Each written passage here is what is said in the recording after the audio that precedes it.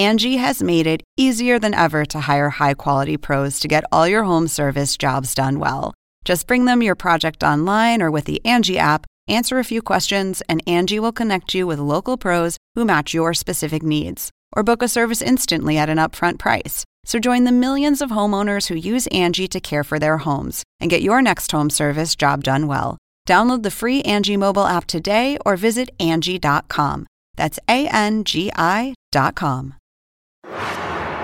This is GPS, the Global Public Square. Welcome to all of you in the United States and around the world.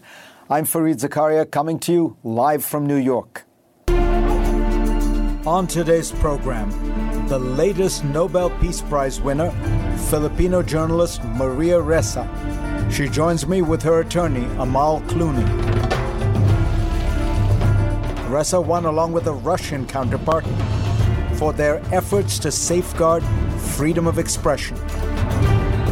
We'll talk about Manila's ongoing efforts to silence her and the broader global fight for a free press. The message is clear. It is open season on journalists. Then, as China makes a record number of incursions into Taipei's territory, Taiwan's defense minister says tensions are the worst in over 40 years. Is there a danger of war?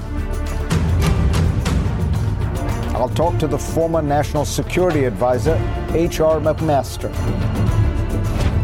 Also, it seems that we face a long, cold, crazy winter. Tom Friedman tells us that in the next few months, the United States may see an energy crisis with huge consequences. Who is to blame? We'll explore. But first, here's my take. After an 8-month review of America's trade policies toward China, the Biden administration has concluded that Donald Trump was right and Joe Biden was wrong.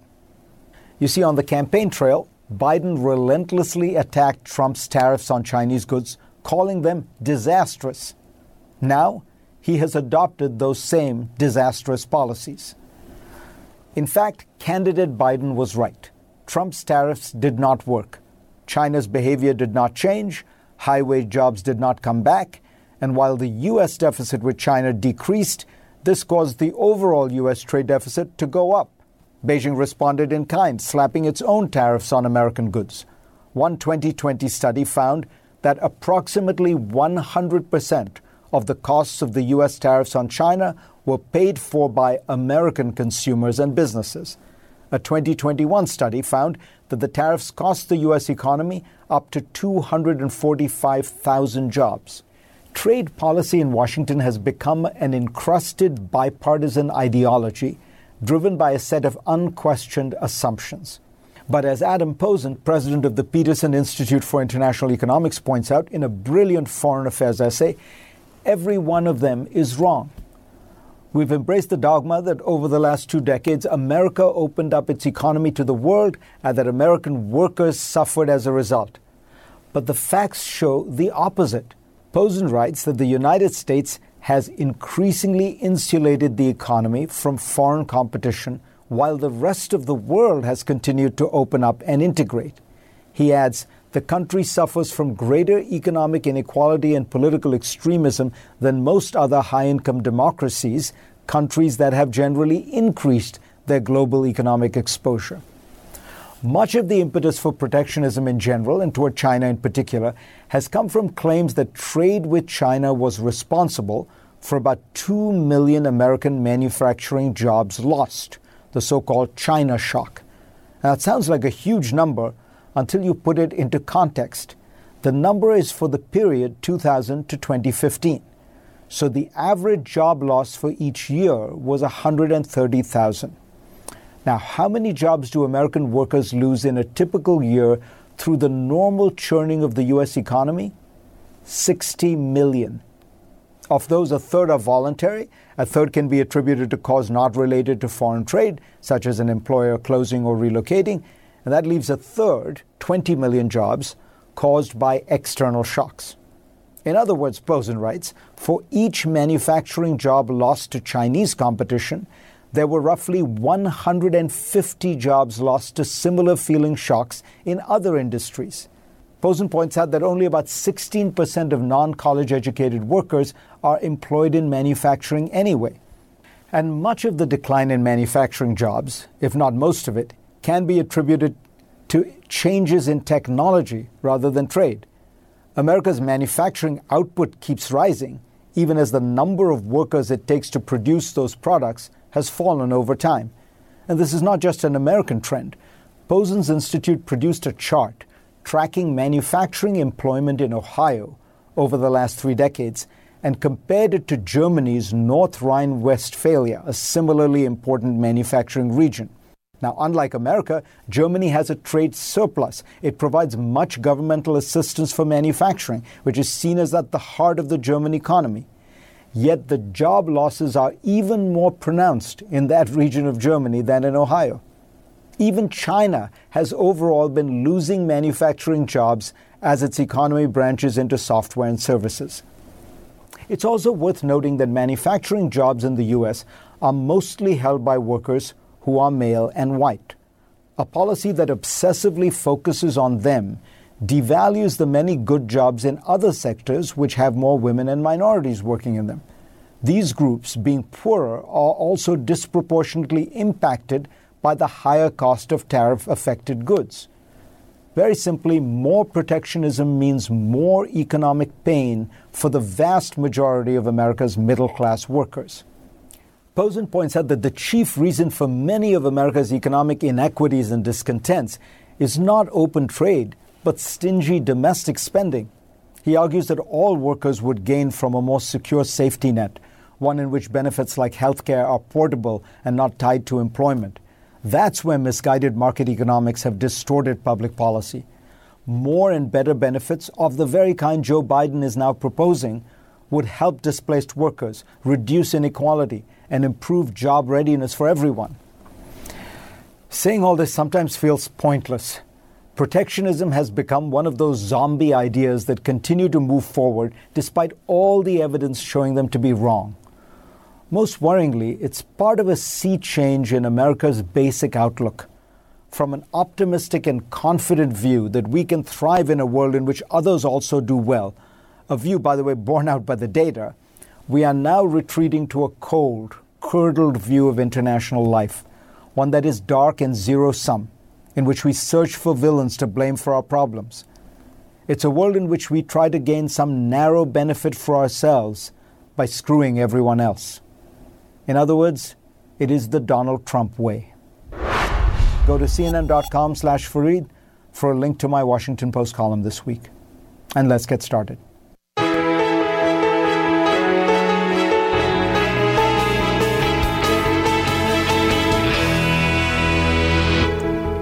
On Friday, the Nobel Committee in Oslo announced this year's Peace Prize laureates, Filipino journalist Maria Ressa and Russian journalist Dmitry Muratov. The two have long struggled with those in power in their respective countries for the simple right to report the truth. The committee said of Ressa that she uses freedom of expression to expose abuse of power, use of violence, and growing authoritarianism in her native country. And for doing so, she has been repeatedly harassed by the regime of Philippines President Rodrigo Duterte, and she has been served with arrest warrants 10 times. Maria Ressa and her lawyer, Amal Clooney, join me now. Maria, first of all, a huge congratulations to you. I'm personally thrilled. Obviously, CNN is delighted. You have a long and distinguished history with CNN. But it's a great thrill, honor, joy for you, but it's happening, is it not? Because the Nobel Committee feels this is a dark time for journalists and for freedom of expression in the world. Absolutely. And, I have never lived through anything like this. And we've lived through a lot of difficult moments with CNN. But war zone coverage has a beginning and an end. This feels like every day you're in an environment where you must be constantly alert, like you're in a war zone. So yes, absolutely. And it's great that the the Nobel Committee recognized that it has become harder and more dangerous to continue holding power to account, not just in the Philippines, but everywhere around the world. I want you to talk a little bit about the challenges you faced. For example, the thing you were convicted of, the libel suit, this was for a story that you didn't write or edit. Explain, it just sounds so bizarre. I didn't write, edit, or supervise a story that was published in 2012, a public interest story. And it was at a time when the law we supposedly violated wasn't even in effect. So yes, it is. I kind of felt like Joseph K. in the. Oh well. Anyway, look, I've long said, and you have my lawyer here also. I've long said that these cases. Imagine after 35 years as a journalist, in 2 years, a little less than 2 years, to get 10 arrest warrants. And it's not just me, but also our company, Rappler, right? So the cases stem from cyber libel to tax evasion. 6 months before we got the tax evasion cases, the government gave us the top corporate taxpayer award. Which one do you believe? And then a whole bunch of other cases. All I know is that we will fight these and win them in court. Amal, I have to ask you about that because Maria, the documentary that Maria has done about Rappler, her publication, is called 1,000 Cuts. And it seems to me that is the strategy so many of these populist or authoritarians or liberal Democrats use, which is they try in some way to kill the media with 1,000 cuts, right? Absolutely, Fareed. I think, I'm so grateful to the Nobel Committee for shining a light on Maria's courage, but also on the broader problem around the world, because Maria's case is emblematic of many of the challenges that journalists face just for trying to report the truth. So we've seen with Maria, attacks start on social media and she's trolled. Then there are civil cases that try to bankrupt her, that at one point revoked her license, and then the ultimate, sort of weaponization of the law, which is the use of the criminal justice system. So she's facing multiple cases, each one as spurious as the other. She's actually now a convict. She has been sentenced to up to 6 years. That is now on appeal. And the reason she's doing this interview in the Philippines and not in your studio is because she is not allowed to travel or leave the country. She's now the Philippines' first ever Nobel laureate, and she should be a source of pride for all Filipinos. And instead, what we've seen since the award was announced is a very muted response, silence from the palace. And I really hope that this prize can help to turn things around, not just for Maria, but for all journalists who are facing these types of extraordinary challenges simply for doing their job. Stay with us. When we come back, I'm going to ask Maria and Amal about what Facebook and social media have to do with the problem of press freedoms around the world when we come back. We are back here on GPS with Maria Ressa, a brand new Nobel laureate, and her attorney, Amal Clooney. Maria, you've talked about the problem with Facebook, and particularly in a place like the Philippines, where it is in a sense the gateway to the internet. It is the dominant distributor of news, which it is in some ways around the world. But in particular, it plays a fairly central role in the Philippines. And how would you describe the problem? So look, this is the 6th year in a row that the Filipinos have spent the most time on the internet and on social media globally. When all of the attacks began in 2016, Facebook was our internet. But just this year alone, YouTube became number one, Facebook a close second, just by 1%. The problem is this: social media, American companies, are actually governed by algorithms. So they determine news now is distributed over social media platforms. The world's largest distributor of news is Facebook. And yet, how it distributes the news, that is governed by algorithms that determine, that essentially are dividing us, right? It spreads, this is from research, it spreads lies laced with anger and hate faster and further than facts. what that does is it divides society and radicalizes if you're a user. So when you say a lie 1,000,000 times, it becomes a fact. And what we've seen, and you've heard me say this repeatedly for 5 years now, is when you don't have facts, you can't have truth. When you don't have truth, you can't have trust. If you don't have this, you don't have a shared reality. You can't have democracy. You can't have any kind of meaningful human interaction to solve the existential problems we face, coronavirus or climate change. It must hurt substantially when you have those lies being promulgated by the president of your country. For example, President Duterte has said that your media platform, Rappler, is owned by Americans. That is not true, but he has said it and is widely believed now in the Philippines. And he said it in his State of the Nation address. It's like our State of the Union, right? And I was covering it, and I tweeted immediately, Mr. President, you're wrong. But it is what it is. And what we do is we just keep doing our jobs. Amal, how much of this climate do you think has been caused, fueled, accelerated by Donald Trump? I mean, the Duterte line is straight out of the Trump playbook. Simply say black is white and say it loudly enough and people will believe it. Well, absolutely. I mean, Duterte called Maria's reporting fake news. You know, Duterte and Trump were both running in 2016, and there are some very unfortunate parallels in how they treated the press. Duterte's team calls the journalists prostitutes.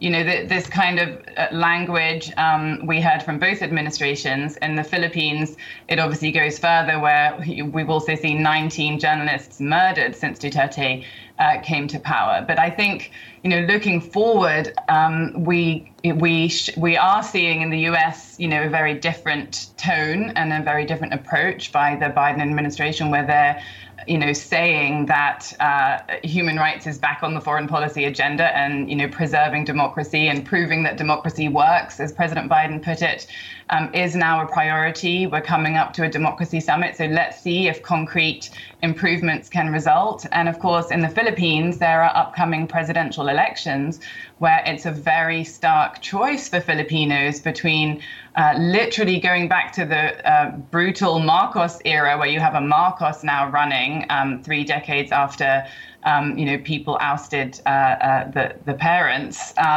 And against that, you have some, other candidates who are talking about the rule of law and preserving freedom of speech. And I hope that Filipinos will elect a leader who will preserve their rights and not continue to trample on them.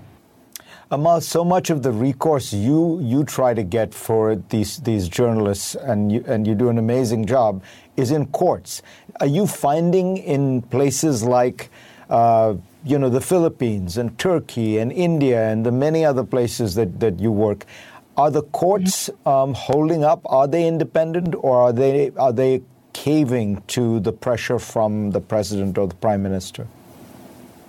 I think for the Philippines, we don't know yet. Maria's cases are at different levels, and I think there's still a chance for appeals courts to rectify the wrongs if the executive branch doesn't dismiss the cases, which is what should happen. In many cases, you have to sort of find creative solutions where, once the government realizes they want to resolve the case, they also don't want to necessarily show that they did anything wrong. But there are sometimes cases that are resolved through pardons and those kinds of outcomes. It's a rare case where you triumph directly through the court system, in some of these repressive countries, unless there's a reason, so the judges and the prosecutors and the governments need to know that the world is watching. First of all, you have to shine a light on it. That's why, our foundation, the Clooney Foundation of Justice, is monitoring cases like this all over the world, so that, all of those complicit in these abuses know that people are watching them. But then also what we need to work on is, improving, what happens after the misbehavior. What I see in this space is what I've called a new era of shamelessness. It's not only that the press are being silenced, but literally a Washington Post columnist can be chopped up on foreign soil in a consulate. A commercial airline can be diverted in order to arrest a journalist. And then what is the consequence? We see too little, too late, if anything at all. And so, I've argued that there is a lot more that democracies can do and a toolkit of responses that should be the norm, because autocracy is on the rise. There are more autocracies now than democracies. And I think democracies need to be doing a much better job of responding to these abuses that are unfortunately commonplace today. Amal Clooney, Maria Ressa, thank you. And Maria, of course, congratulations again from everyone. We just wish you all the best. Thank you so much, Fareed. Thanks for having us. Next on GPS, Taiwan put its military might on full display earlier today in a parade, but the world is wondering, will the island need to put those shiny weapons to actual use soon to defend itself against a Chinese invasion? That story when we come back. Last Friday, on China's National Day, when it celebrates its founding, the People's Liberation Army sent 38 planes into Taiwan's Air Defense Identification Zone. On Saturday, it sent 39 planes. On Sunday, another 16 planes went in. And on Monday, 56 Chinese warplanes entered the zone, the most incursions in one day on record. On Wednesday, Taiwan's defense minister said the tensions between his island and mainland China were at their worst in 40 years. Then earlier today, on Taiwan's own National Day, Taipei held a massive military parade showing off its shiny hardware for all to see. So, are the two headed for war? Joining me now is the former National Security Advisor, General H.R. McMaster. Welcome, General. Some of this is a ritual posture. This is Taiwan's Double 10 Day, the Independence Day. There's usually been Chinese activity before. How much of this feels like a real escalation, and how worried are you that we are heading into a very dangerous period? Hey, Fareed, it's great to be with you. We are entering a very dangerous period, I think. I think that the Chinese Communist Party thinks it has a fleeting window of opportunity to realize, the annexation of Taiwan as part of this campaign of national rejuvenation, which of course is tied back to the party's obsession with its exclusive grip on power and its fear of losing control. And so I think Xi Jinping is more and more nervous. You mentioned the 100th anniversary of the party that just took place, but also he's cognizant of another anniversary, which is the 30th anniversary of the collapse of the Soviet Union. And you see the party racing to extend and tighten its exclusive grip on power internally, and then step up its aggressive actions externally, from bludgeoning Indian soldiers to death on the Himalayan frontier to the militarization of the South China Sea and ramming and sinking vessels there and declaring that it would fire on vessels that did not recognize what would be the largest land grab in history, the economic coercion aimed at Australia, and of course Taiwan is the area that they are most obsessed with in connection with this campaign of national rejuvenation. And I think it's worth pointing out, Fareed, that Xi Jinping made a speech 2 days ago where he made that explicit connection. When you think about all these things, we do know that the Pentagon has done war games where the United States has tried to come to the aid of Taiwan in the wake of a Chinese invasion. And all reporting tells us, and I've talked to people who've participated in these games, the United States has lost every one of those war games. China is huge; it's right there. What can be done to deter such a Chinese invasion?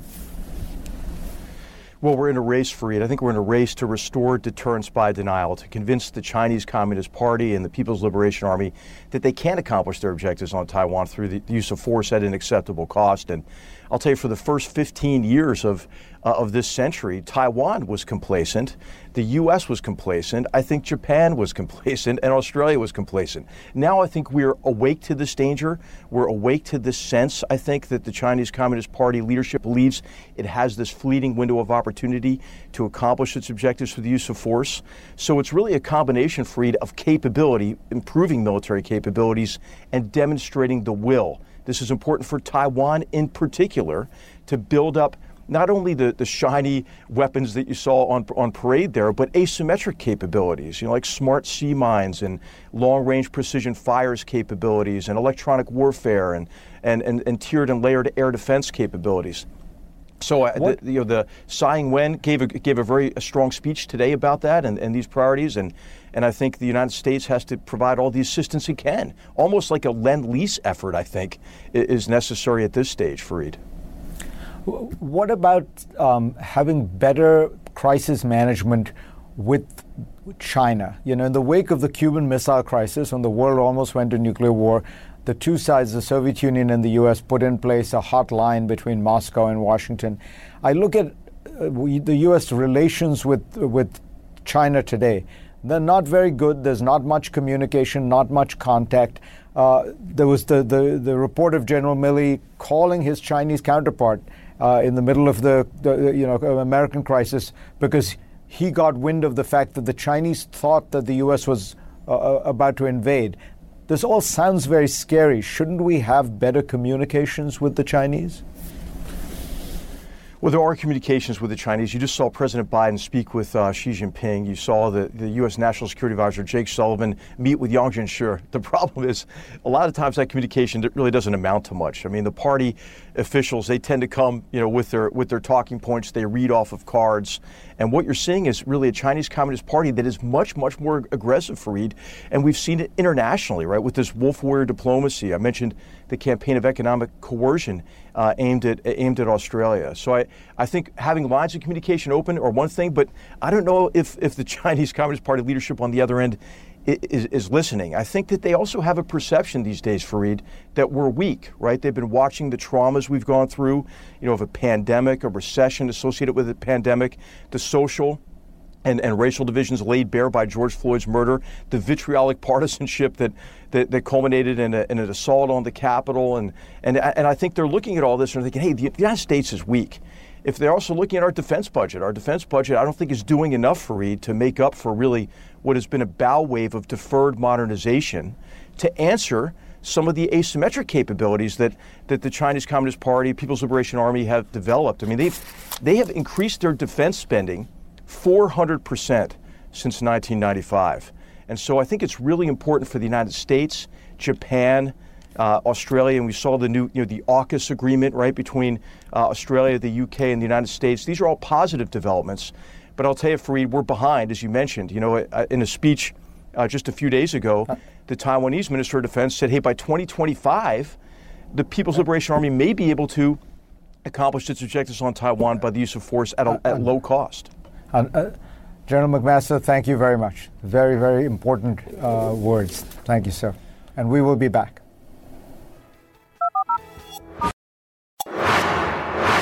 Winter is coming. Although it's only October, the first major snowstorm is expected in the Rocky Mountains this coming week. And if you've been to a gas station recently, you've noticed that fuel prices are high and only getting higher. My next guest is worried about what happens when the cold weather meets high prices for oil and gas.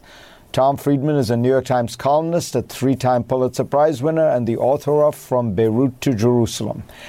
Tom, explain, first of all, what is likely to happen over the next few months in large parts of the Western world. Well, Fareed, already, as you've noted, gasoline prices are up $1 from last year in America, up much larger in the rest of the world. Natural gas prices in Europe are up like 500%. So why is this happening? 3 things really came together. One, the pandemic. So the pandemic kind of did a head fake to the oil industry. When it hit, we thought we were going into a prolonged recession. And so a lot of investment in oil and gas was just, shut down and hadn't been a great 7 years anyway. So banks weren't really interested in doubling down on that. But the governments came in with a lot of stimulus. So the economy's recovered, but there was far faster than the oil and gas industry recovered. And so there was a mismatch there, more demand for oil than existed, oil and gas in particular. Second, Europe and the world in general, we've all kind of moved to this great thing, thinking about cleaner fuels everywhere to prevent climate change, but it's been done in a really uncoordinated way. So countries were shutting down their nuclear, their coal industries really faster than they could produce the alternatives, wind, solar, hydro, and of course the bridge fuel, natural gas, which is about half as polluting as in terms of carbon emissions as coal. And then lastly, you had one country in particular, Great Britain, that for some really bizarre and miscalculations, shut down its gas storage facilities, and therefore it had no real buffer when demand went up, and that really shot gas prices soaring in Great Britain. So what you're describing, I mean, the fundamental mismatch, it seems to me, is we want to get off these fossil fuels, particularly oil and gas. So we're kind of not investing a lot in them. But we don't have the new green stuff, to kind of come in its place. What is the answer? So, Fried, the answer is policy, policy, policy. I mean, you think about Germany. After the Fukushima reactor disaster in Japan, in which really one person was killed, Germany decided under Chancellor Merkel that it would basically phase out all of its nuclear power by 2022. Well, that nuclear power in Germany, Fareed, provided about 30% of the country's total electric needs, and it was clean. And they couldn't replace that clean power as fast as they needed to. And so the natural bridge fuel is natural gas, as I said, but that then hugely increased Germany's demand for natural gas. And who's the biggest supplier of that in Europe? It's Russia. And those similar things kind of played out everywhere. So we've simply failed to appreciate that shifting your energy system to cleaner fuels is a scale project. If you don't have scale, you have a hobby. I like hobbies. I used to build model airplanes. I wouldn't try to deal with climate change as a hobby. And so you need a long-term plan to do this properly. And everyone's kind of done it in a very haphazard way. If you look at California, the state you're in, right? I mean, something similar seems to me to be happening. They're shutting down nuclear. They say they don't want any natural gas. And as a result, because of shortages, I noticed the governor just authorized something like 50,000 diesel-powered generators as backup facility. So all of a sudden, you're now in a dirtier fuel than natural gas because you don't want to do natural gas, right?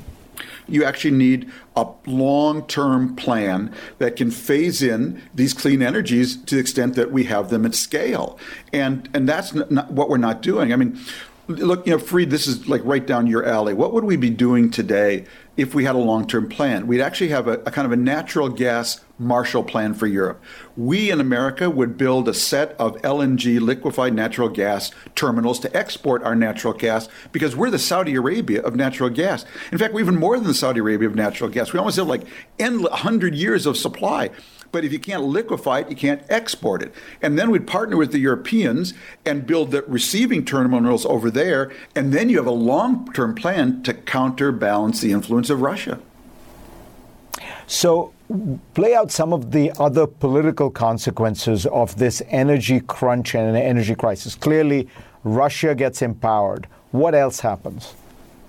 Well, another thing that I think people aren't paying attention to is, and you've had this on the show before, which is that Iran is getting closer and closer to developing enough fissile material now to build one nuclear bomb. So if you listen to Americans, security officials and Israeli security officials, they've been telling us, we're not going to let that happen. We're not going to let Iran get that close. Well, they are getting that close. And so if they're considering some kind of kinetic action to stop the Iranians in their tracks, imagine what would happen, Fried, if the Iranians just sent one drone to attack the natural gas facilities in Qatar, or to interdict a natural gas a supertanker leaving the Persian Gulf. The price of natural gas would go through the stratosphere. So suddenly the Israelis and American planners, they've got to really think like, boy, if we do something kinetic right now, what will be the implication for the whole global economy? And if we don't do it, what will be the implications of a nuclear-armed Iran? Tom Friedman, pleasure to have you on. Thanks, Fareed. Now for the last look. As we enter the fall, the United States is slowly entering a post-pandemic world. So are other places, many in fact more fully. It's time to take stock of what we have learned, and I did this as I wrote a new afterword for my book, 10 Lessons for a Post-Pandemic World, which came out in paperback this week. I have to confess I feel vindicated that much of how I describe the future, politics, the economy, work, cities, seems to be taking shape. That's largely because I was not trying to predict what the next few months would look like, but rather lifting my gaze and looking at the broader forces that were being accelerated by the pandemic. But there was one big lacuna in my book, and I address it in the afterword. In the preceding pages, I spent a lot of time and energy discussing all the programs and policies that were needed to deal with the pandemic and its consequences. But I gave little thought in the book to what each of us needs to do by ourselves, for ourselves, to cope with and adjust to these new, radically different circumstances. I was focused on the external response to the pandemic, while ignoring the internal response, the one within us that is often far harder to shape. I'm not a highly introspective person, and I dealt with COVID the way I do with most challenges, making the best of the situation, taking care of my family, exploring new opportunities. I jumped at the chance presented by having more free time to make sense of the pandemic by writing a book about it and its consequences. The writing was a kind of therapy for me. But then, in the midst of the pandemic, my mother died, around 8,000 miles away in India. And that was a brutal reminder that however much you might try to deal with life by constantly doing, moving, acting, sometimes the key is not what you do in the external realm, but how you feel within. I recall once when I was very young hearing an Indian philosopher, a guru type, explain that the Western world had spent centuries focused on how to solve problems by controlling the external world, taming nature, building machines, organizing activities. The Eastern tradition, he noted, was less about forcibly changing the world than coming to terms with it, using techniques like meditation and mindfulness.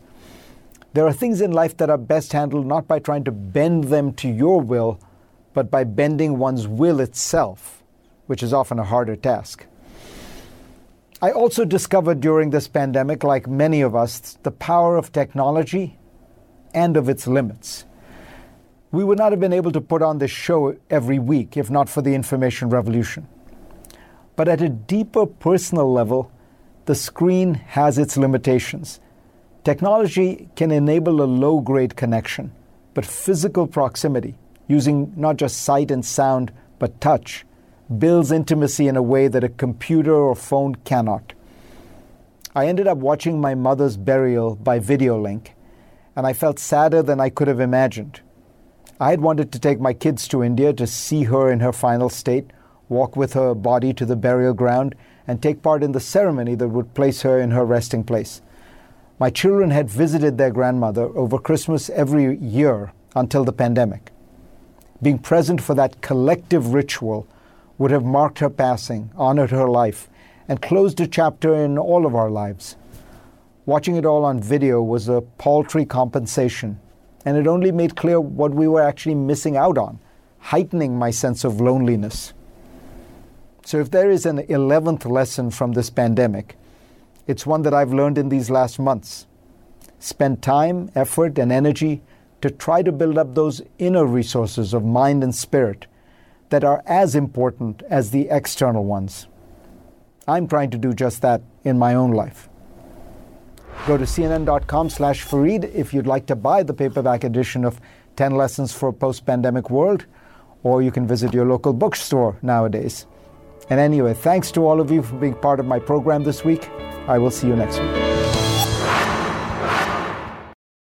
Now streaming exclusively on Max, a new CNN flash doc about the album that has Nashville talking, Call Me Country, Beyoncé and Nashville's Renaissance. Watch it at max.com/callmecountry. Max subscription required.